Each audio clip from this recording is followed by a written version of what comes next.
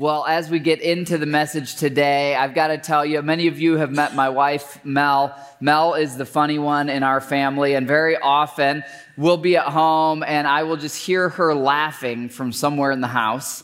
And usually either a friend has sent her a video or she's come across something funny or the kids were doing something funny, and it helps loosen me up because I can get a little serious. About 2 years ago, I heard Mel laughing from the other side of the house. She was laughing so hard, I had to go over and see what it was all about. And it was this viral video of a kind of parenting fail. If you're a parent or a grandparent, you're going to relate to this big time. And it's just one of those worst case scenarios that happened live on international TV. So go ahead and take a look and feel free to laugh along. Okay, we have got to show you this viral video that is making the rounds this morning. This is during a live shot on a very serious subject of North Korea, and we have all been here. Parents, beware. Watch this. This is the triumph of democracy. Scandals happen all the time. The question is, how do democracies respond to those scandals? And what will it mean for the wider region? I think one of your children has just walked in. I mean, shifting sands in the region. Do you think relations with the North may change? I would be surprised if they do. Pardon me. My apologies. What is this going to mean for the region? My apologies. Wait for it. There it is. South Korea's policy choices on North Korea. We are told that is the man's wife that came flying in to save the day. Oh my gosh. Anybody, first of all, don't ever do a live shot from your home. I think we've learned that. Anybody with little kids can relate to this moment. You're trying to have a conference call or something, and your children saunter in with relish. I love how that little one enters the room. Yes, she comes in with complete confidence, which you expect of kids, and then the toddler comes behind, and I hated those things that they would walk around. I love they those destroyed things. Everything. But to me, the story isn't the kids; it's the wife. That is a good wife. She comes flying in there, takes one for the team, sense of urgency, respect. There was definitely a sense of urgency there. Oh my gosh. And look at him. He stayed trained on this. He didn't turn around. He was professional. He is a professor of political science in South Korea. Can you imagine being on international TV, like the one time in your life, and that's what happens? But I want to talk with you about those times when life doesn't go as you expected. And of course, we can laugh at that because it wasn't us. But here's what we're asking today. What can you do when your world shifts or shakes? I don't know where in life you've had something unexpected, unwanted, something that didn't go the way you planned. If you're alive and breathing, chances are there's been something in the last week, and there are things in each of our lives where our world just shifts or it shakes, and we're trying to figure out how do we be stable, how do we keep moving forward. Maybe you're like me. I have known some different people in my life. I remember growing up, our family, we had this family friend, and he had gone through something. It was actually a health condition one of his relatives had. And when his world shifted and shook, he just never quite recovered from it. We all know those people who they've been through something difficult and they just never quite get over it. And then we know those other people who've been through really difficult things, and maybe the scars even show on their body, but somehow they grow stronger through it. Somehow in that difficulty, they're able to kind of rise above it. I've learned that change always leads to one of two things in our lives. We either grow or we have a setback. And change is inevitable. And so the question is, how do we make sure when change does come into our lives that we actually grow, that we actually move forward? How do we stay focused on what matters and keep moving forward? Well, we're going to look into God's Word to answer this, and it's a really interesting answer to this question because the context of this is written to a young Christian, a guy named Timothy, who was leading a church in a city called Ephesus, and his mentor, Paul the Apostle, is writing to him. And this is Paul's final letter. Paul knows he's about to go to heaven, and Paul warns Timothy. He says, Timothy, as you try to follow Jesus, there's going to be difficult times. And here's what you can do when your world shifts and shakes. The passage starts this way. Mark this, there will be terrible times, okay? Good news, everyone. There will be terrible times, all right? There will be terrible times in the last day. People will be lovers of themselves, lovers of money. People will be boastful, proud, abusive, disobedient to their parents, ungrateful for what they've been given, unholy in their relationship to God. They'll be without love. They'll be unforgiving. They'll be slanderous. They'll be without self-control. Thank you, Paul. This is super encouraging. The list goes on. It says this, people will be brutal, not lovers of what is good. They'll be treacherous. They'll be rash or impulsive. They will be conceited, not humble or teachable. They will be lovers of pleasure rather than lovers of God. And some of these people will even pretend to be Christians or followers of Jesus. They'll have a form of godliness, but they won't have the power of Jesus. Now, obviously, this is the negative part of the text, okay? And this relates to when our world shifts or shakes. And Paul says to Timothy, Timothy, as you try to follow Jesus, there's going to be times when people who are all these negative things interrupt the work of God, when they discourage you, when they actually come in and even destroy the work of God. There will be times when some of them even pretend to be a Christian and they come in and they just do spiritual damage and emotional damage. And the list goes on, and it says this in verse 13. Some of these will be evildoers and even imposters. They'll go from bad to worse, deceiving and being deceived. So here's the problem. Now, what's the solution? Paul's going to say, here's how you as a follower of Jesus can stay stable and secure when your world shakes because of the people around you. And here's the answer starting in verse 14. But as for you, and we often point out here that, we can't control what the people around us do. Whether it's national level politicians or the neighbor across the street, we can't control what people around us do, but we always can control what we do. And God doesn't expect us to be responsible for other people's choices, but he does tell us we're responsible for ours. And Paul says to Timothy, Timothy, when your world shakes because of evil people around you, you won't be able to control them. But as for you, focus on yourself in that sense. And here's what you can do. You continue in what you've learned. In other words, in the teachings of Jesus, continue in that. So the more your world shifts or shakes, the more you say, okay, how does Jesus call me to live? That's my center. That's my stability. That's what will keep me secure when everything around me shakes. Continue in what you've learned and what you've become convinced of.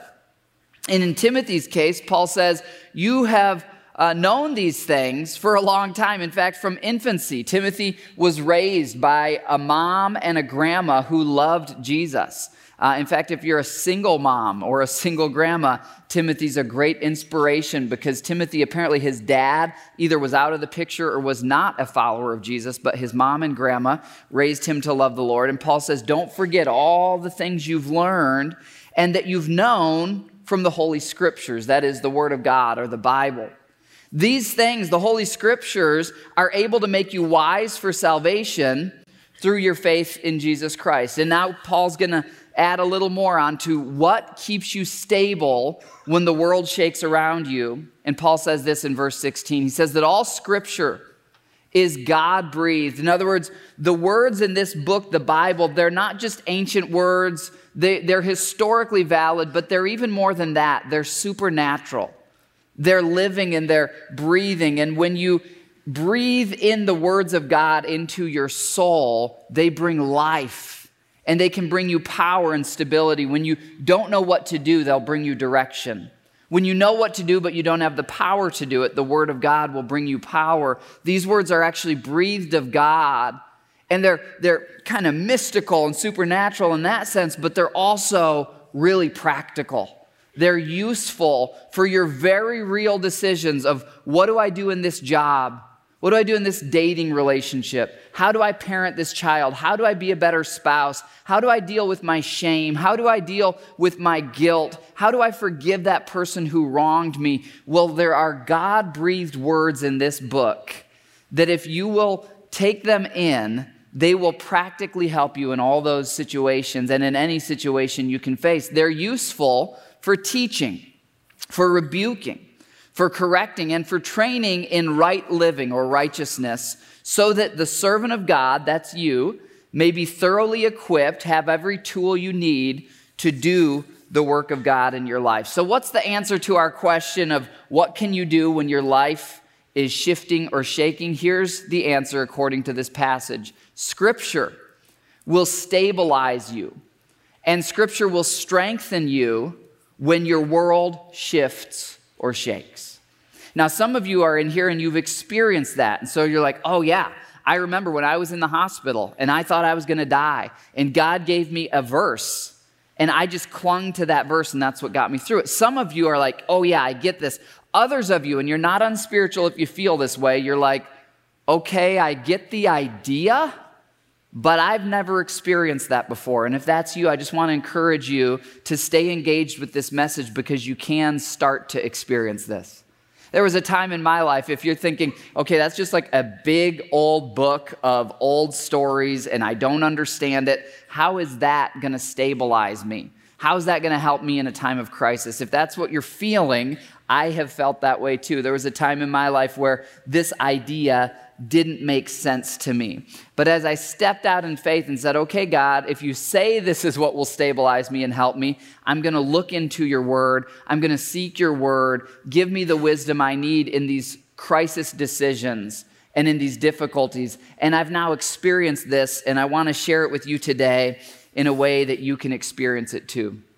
The reality is that as a follower of Jesus, your salvation, your relationship with God depends completely on your faith and the moment in your life that we learned about last week where you say, this I know, Jesus loves me, this I know. And you having that moment where you say, I believe in Jesus for me. In fact, last weekend was so fun because we had two people who made that decision for the first time in their life during our services last week. We had 44 people baptized, but one of them, he came up after the Saturday night service. He's 19 years old, and he just had tears running down his face, and he said, I've known about Jesus, but today's my day where I decide for me, I need Jesus to forgive my sins. Such an awesome moment. After the 11:15 on Sunday, we had a middle-aged man come forward, and he said, I've been in church for about 10 years. And I've always just kind of gone along with it because it's what my wife believes. But this week, I've decided for myself, Jesus is my Lord. He's my Savior. He's the God of my life, and I've claimed him to forgive my sins. And I could just see in his eyes, he had a new identity, a new life, a new birth. And to do that, you don't have to memorize the Bible. You don't have to know a bunch of scripture to become a follower of Jesus and to be eternally saved and secure.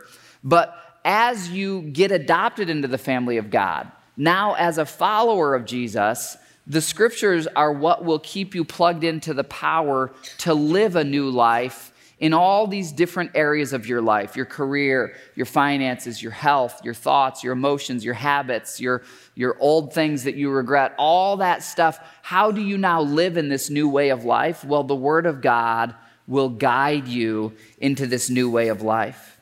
We talked at the beginning of this series about these core essentials of the Christian faith and how they plug us in to God's power. You might remember if you were here on week 1, I told you a story of a time when I was traveling to Europe when I was a journalist, and I had an American power plug, and I was trying to plug it into the wall, but in Europe, the outlets are shaped differently. And I learned this, that plugging into power is not complicated. You don't have to have a PhD, you don't have to know much, but it is precise. There's these 2 or 3 prongs, they've got to be in the right place.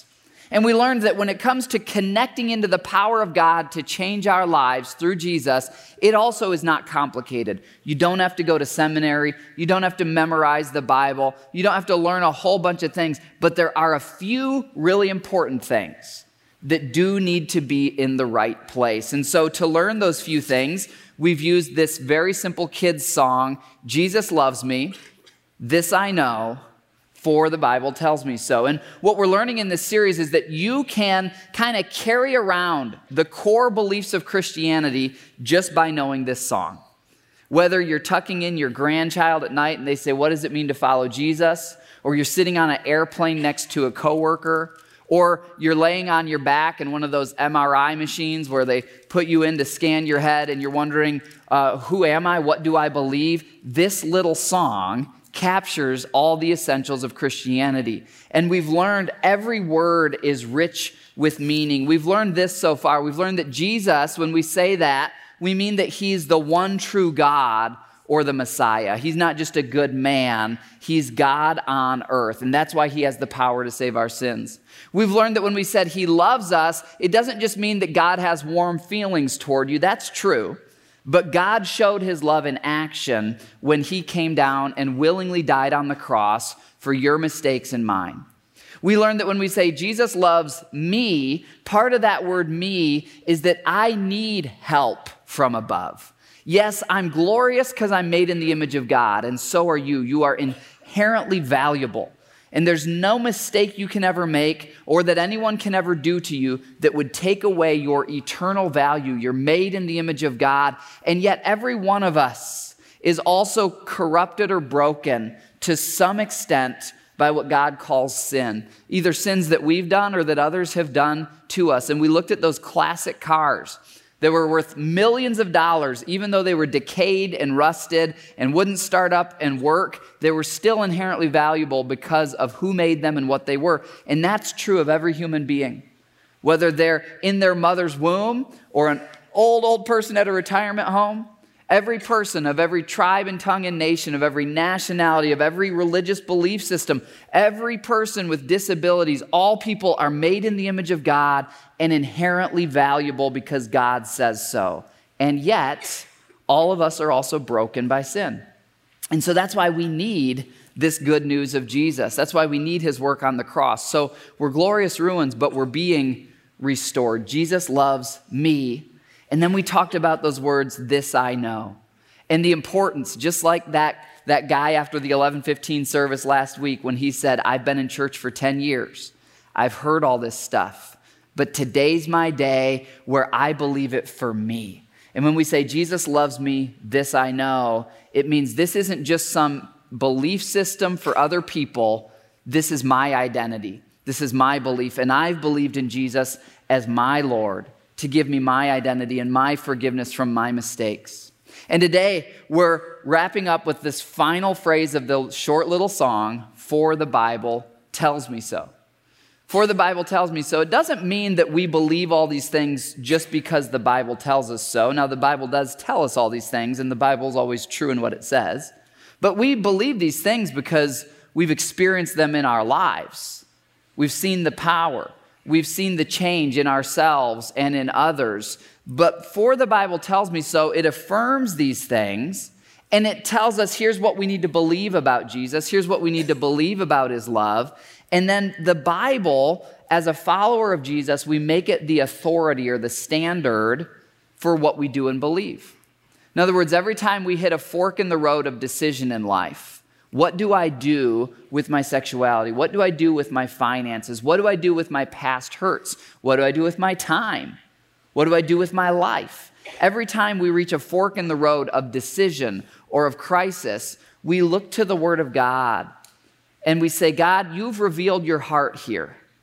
And we learned in me that my heart is often deceitful. I can't trust my own heart, but I can trust the heart of God. So anytime there's a crisis or a moment of decision, I will look to the Word of God and say, God, you tell me what to do, because your word leads to life and freedom. And very often what I think is best actually leads to death or to destruction. So that's what we mean when we say, for the Bible tells me so. And my heart for you as a brother in Christ is I want you to grow in this life-changing power.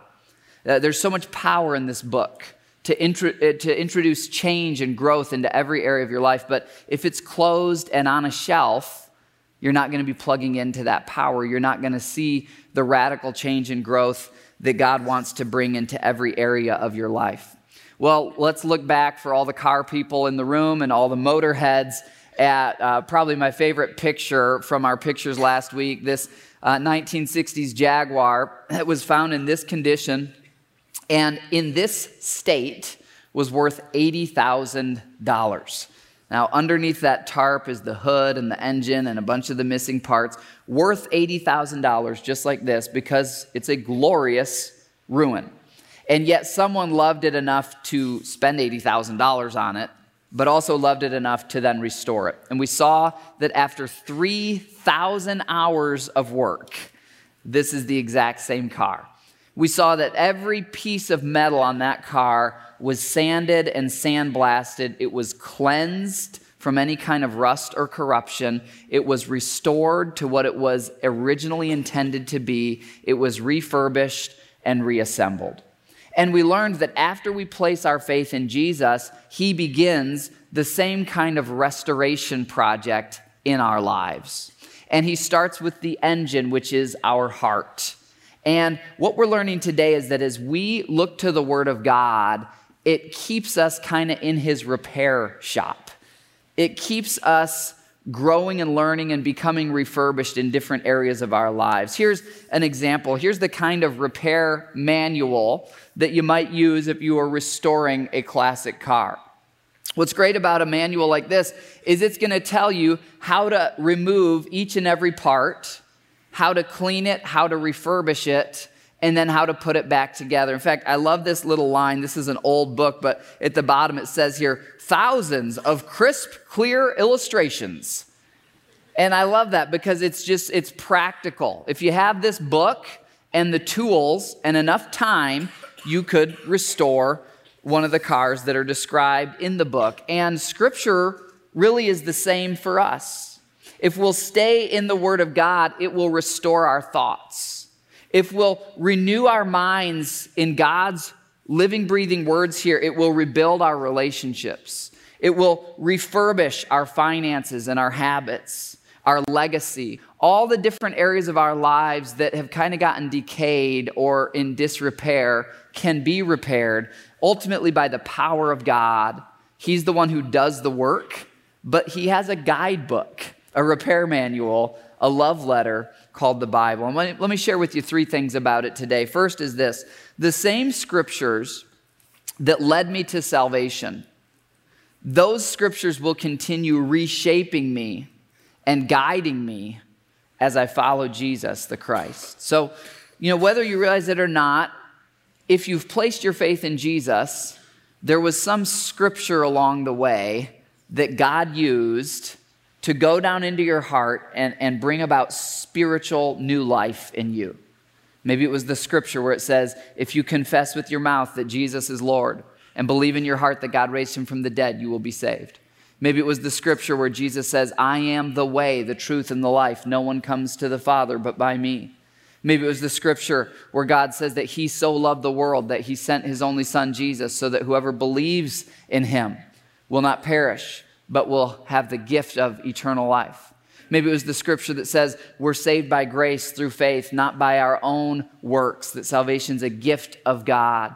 I don't know exactly which scripture it was, and you might not either, and that's okay, but there was some scripture, some eternal word of God from the Bible that you heard that went down into your heart that prompted you to say, yes, I need Jesus, and you reached out to him. And what we learned in the passage we read today is that the same scriptures that lead us to salvation, we've experienced their power in that way. They will continue to reshape us and to give power for our lives as we follow Christ. Well, let's look at where this comes from in our text. And here's really, again, Paul's talking to Timothy as a young leader, but these verses just capture so much my heart for you as a brother in Christ and as a pastor and a shepherd. Look at verse 14 where it says this, but as for you, when your world shifts and shakes, God sees it and he's compassionate and he understands life is hard. And when your world shifts and shakes, it's hard. And he says, when that happens, continue in what you've learned. Continue in what you've become convinced of. You've known these holy scriptures in a way that led you to salvation. So now keep knowing them. And then look at verse 16. It says this, all scripture is God-breathed and is useful for a number of things here. You know, God describes in another passage scripture as a meal that we actually eat. And God talks about this, that when each of us first place our faith in Christ, we're like a spiritual newborn baby. And just like a baby is very hungry, we need to start eating right away. But babies can't eat steak, can they? Babies have to start, because they don't have teeth yet, with milk. And there are parts of Scripture that are like the milk. They're just rich and they're full of life. And we start there. And every time you gather here, we're feeding you the Word of God. And what we're learning today is that as you keep gathering here, and then throughout the week, as you start to feed yourself, you will grow stronger and stronger in this new way of life. And a few things will happen. One, it's practical for teaching. Teaching is really about knowing the basics, kind of like we're doing in this series. So when someone says, well, who's Jesus? You kind of know, well, I don't remember all the words, but I know he's God and man, and he had to be that to be the Messiah. Teaching is knowing the basics, and there's teaching when it comes to being a spouse in a healthy way, forgiving the people around you, living a life of love, overcoming your past shame and guilt and bitterness. There's basic teaching for all these different areas of our lives. The Word of God, we're told, also can rebuke us. That's not a really popular word these days, rebuke. What's the idea of that? Is that a negative thing? It's actually a very positive thing. I'll give you an example of what rebuking is, okay? Do you guys know what Costco is? Any of you know how busy and crazy Costco parking lots can get? If you ever doubt, maybe you're here and you don't yet believe in God, okay? But I would like to offer proof that Satan definitely exists. Okay, just go to a Costco parking lot like any day in the week leading up to Black Friday, Thanksgiving, or, you know, pretty much any time in like November, December, go to the Costco parking lot and you will see that the fall is real and evil is real and Satan is real, okay? Well, one time we were at Costco, and this was when our kids were pretty little. We were getting them out of the car, and we had one kid who was kind of a runner. And, you know, so we always try to hold that child's hand. Have you guys ever seen those families who put a leash on their kid? We never actually did that, just out of sheer embarrassment. But I think if I could go back in time, I might have just gone with a leash. Anyhow, great kid. We love this child. Amazing child. Future leader. But a lot of energy and sometimes a runner. And so we were at the Costco parking lot, and we're getting out of the car, and this kid just takes off right out in front of traffic. So as a parent in that moment, what is the loving thing to do? Is it to sing a gentle song? Is it to read a book? No, I mean, the most loving thing to do in that moment is to raise your voice and to grab that child with a very strong hand and yank them out of the way of the Chevy Tahoe that's about to run them over. And that might not feel like love in that moment to that child, but that is an expression of love, and that's what a rebuke is. A rebuke, it's not a popular thing in our society or in this day and age, but very often a rebuke is an expression of love. There's actually a passage in the book of Proverbs that says this: wounds from a friend can be trusted, but an enemy multiplies kisses. Maybe lately you've had a good friend come to you and they told you something you didn't want to hear about yourself. They rebuked you, and you've got this decision. Because people who don't love you will never tell you the hard things about you because they don't want to deal with the conflict of working through it. But sometimes a person who really loves you will rebuke you. And what this looks like in our lives is, you know, you might be in your workplace and there's someone you're very attracted to at your workplace, but you're married. And there's that just emotional connection, that kind of magnetic draw to that coworker. And there will come a time where either a Christian brother or sister or the Word of God will speak to you and say, that is dangerous. If you keep going down that road, it will kill your marriage. It will destroy your legacy. It will cause pain for your kids that will live with them for decades and decades. And so you may need a rebuke at times in your life. I need a rebuke at times in my life. And the Word of God, as we read it, it teaches us the basics, but it also, as we're going through life, there's times where the Word of God grabs us with a strong arm and yanks us and raises its voice and says, don't do that. That will hurt you. That will harm you. That will hurt others. And so it's not always comfortable, but it is good, and it leads to life. It's also the idea of correcting. And then it says the Word of God can train us in righteousness or right living. And that word training is actually an athletic term for when someone's training, like training for a marathon. We've got the mini marathon crew here at our sports and fitness center who, God bless them, they will be out running when it's like 20 degrees out. That is not me, okay? I'm not going to be outside running when it's 20 degrees. But anyone who's trained for a marathon or really any physical activity, you learn that at first you might think, oh, I could never run 5 miles. But you train and you do, 1 mile and then 2 and then 3, and eventually you can do it. Same with lifting weights. Same with even other areas of life like saving money and other things. You train and you build up. And the idea is this: as you keep feeding on the Word of God, it teaches you the basics, it corrects you and keeps you out of trouble, and then it trains you. And eventually, you will come up to a difficulty or a challenge in life, and you'll realize, 3 years ago, that challenge would have taken me out. Either that temptation or that difficulty, I wouldn't have been able to make it through that.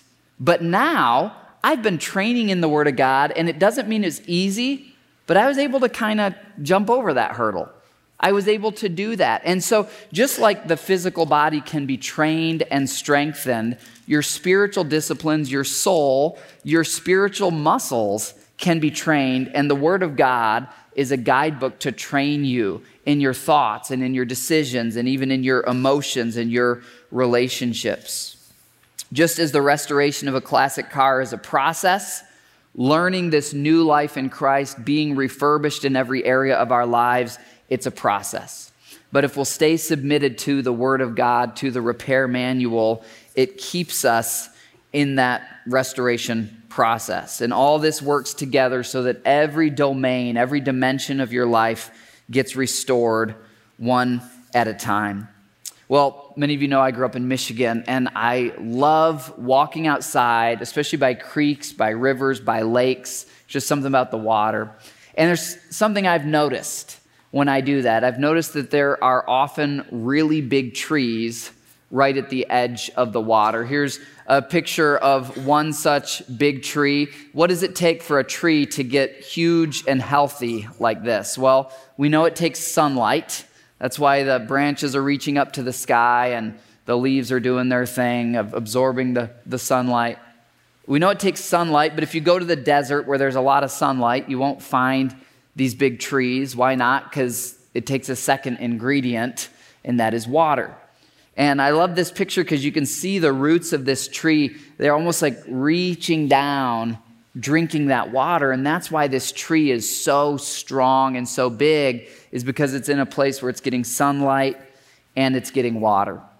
There's a verse in Psalm chapter 1. It says, "Blessed is the person who delights in the law of the Lord," or the Bible. The person who says, whenever I have a decision, this is where I'm going to look. God says that person will be blessed. And God says that person, their leaves will be green in life. Doesn't mean they won't go through storms, but their leaves will be green. And God says that person who delights in the law of the Lord, they will bear fruit in their season.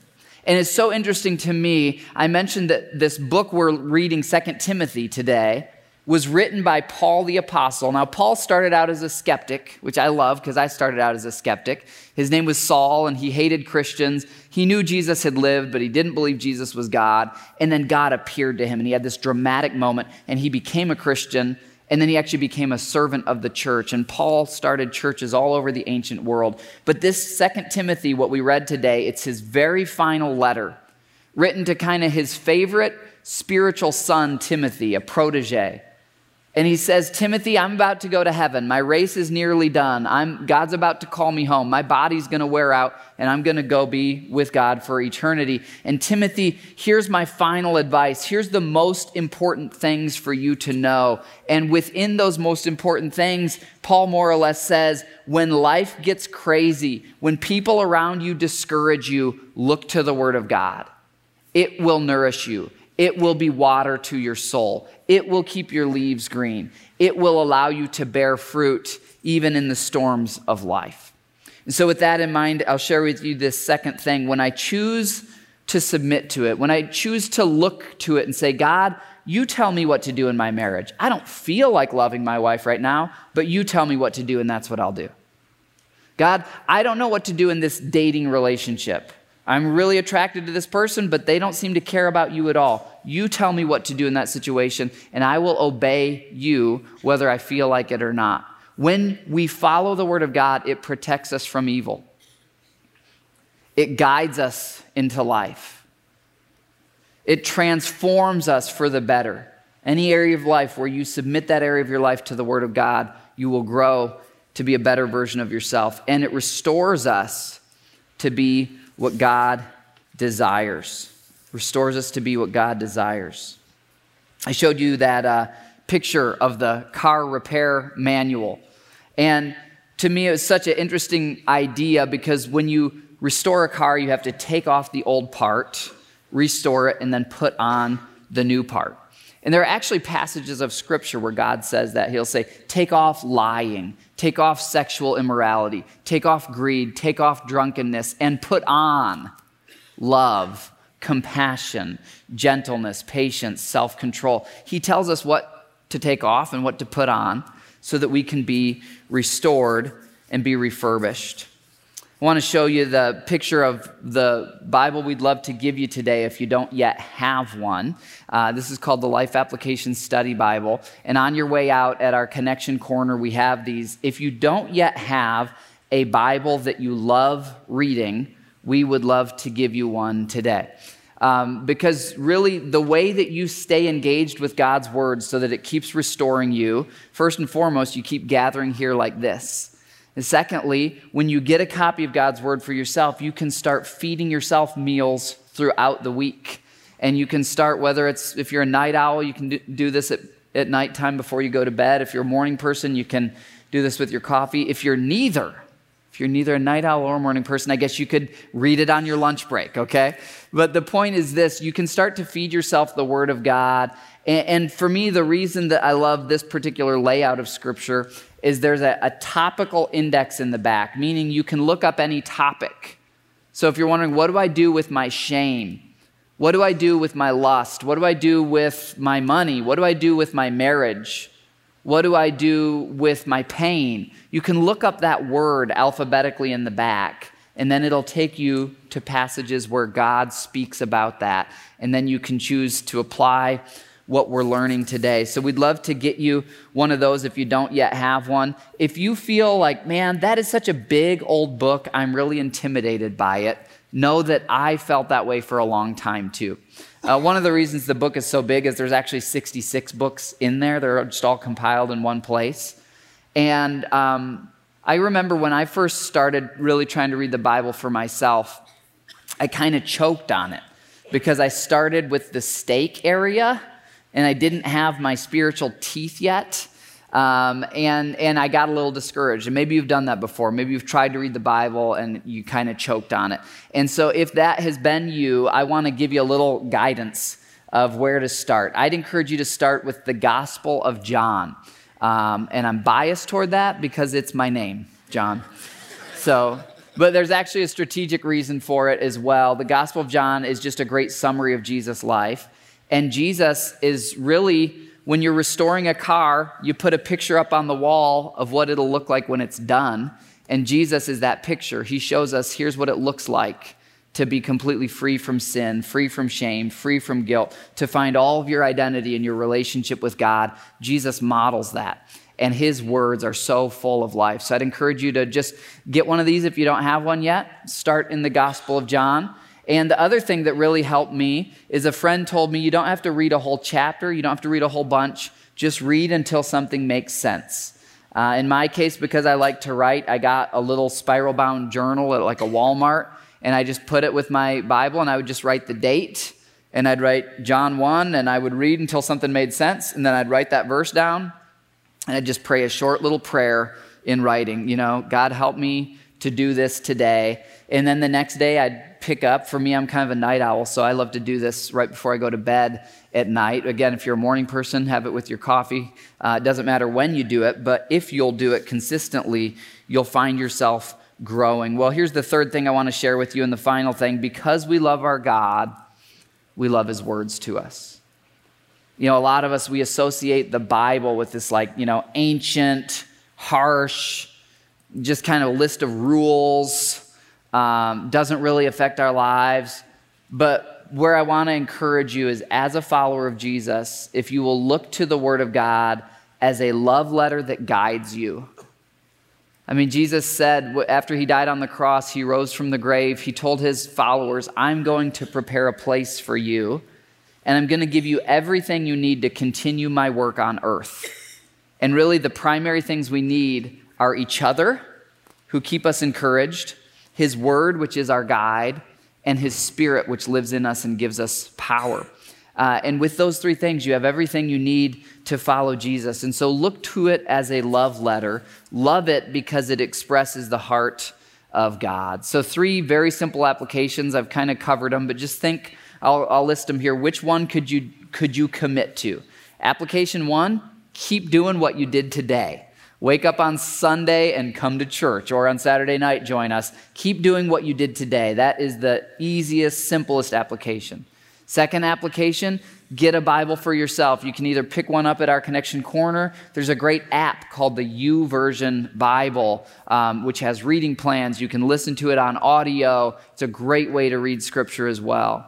And I'll give you a third application, and that is getting around other believers like you're doing today, but throughout the week and other times. For example, I love working on old Toyota Land Cruisers. That's like a 4x4 Jeep kind of SUV thing. And there's this forum online for Land Cruiser enthusiasts. And so there have been times in the past where I was stuck on a repair. I didn't know how to get that part off. And so I would go onto the forum and have my laptop out there in the garage, and I'd figure out what I needed to do based on the experience of other people who had the same passion. And that's what our small groups are about here, is you get in a small group with some other believers and you say, I'm a little stuck. I'm trying to follow Jesus, but I don't know what to do with this area. You get in a small group and they say, oh yeah, we've been there, man. We've been there, and here's the passages of Scripture that helped us. Here's the practical things that helped us. Another way you can get around a community of believers is by starting to serve. You might serve here on our welcome team at Connection Corner, in Kids City, on the stage with worship or with production. There's a gazillion ways around here for you to serve. And when you do that, you get on a team with those other enthusiasts who will walk with you and say, here's what I did when I was facing that difficulty. Well, I just want to close by encouraging you guys. I could tell you so many stories of my life after I found Jesus, or I should say he found me, that the Word of God met me when I was in a moment of crisis, a fork in the road where I needed help and direction, and the Word of God was there for me. I can go back and it's just story after story in my career, in dating relationships before I was married, in finding my purpose, in finding my identity, in dealing with injustice and what other people had done wrong to me, in my marriage once I got married, in my parenting when I realized parenting is really hard and I have no idea what to do, in my wounds from other broken people, when I've been in the hospital with health struggles. All these different crises and forks in the road and moments of decision, the Word of God has guided me, and it's never led me wrong. It always leads me to be a better version of myself. So that's my heart for you.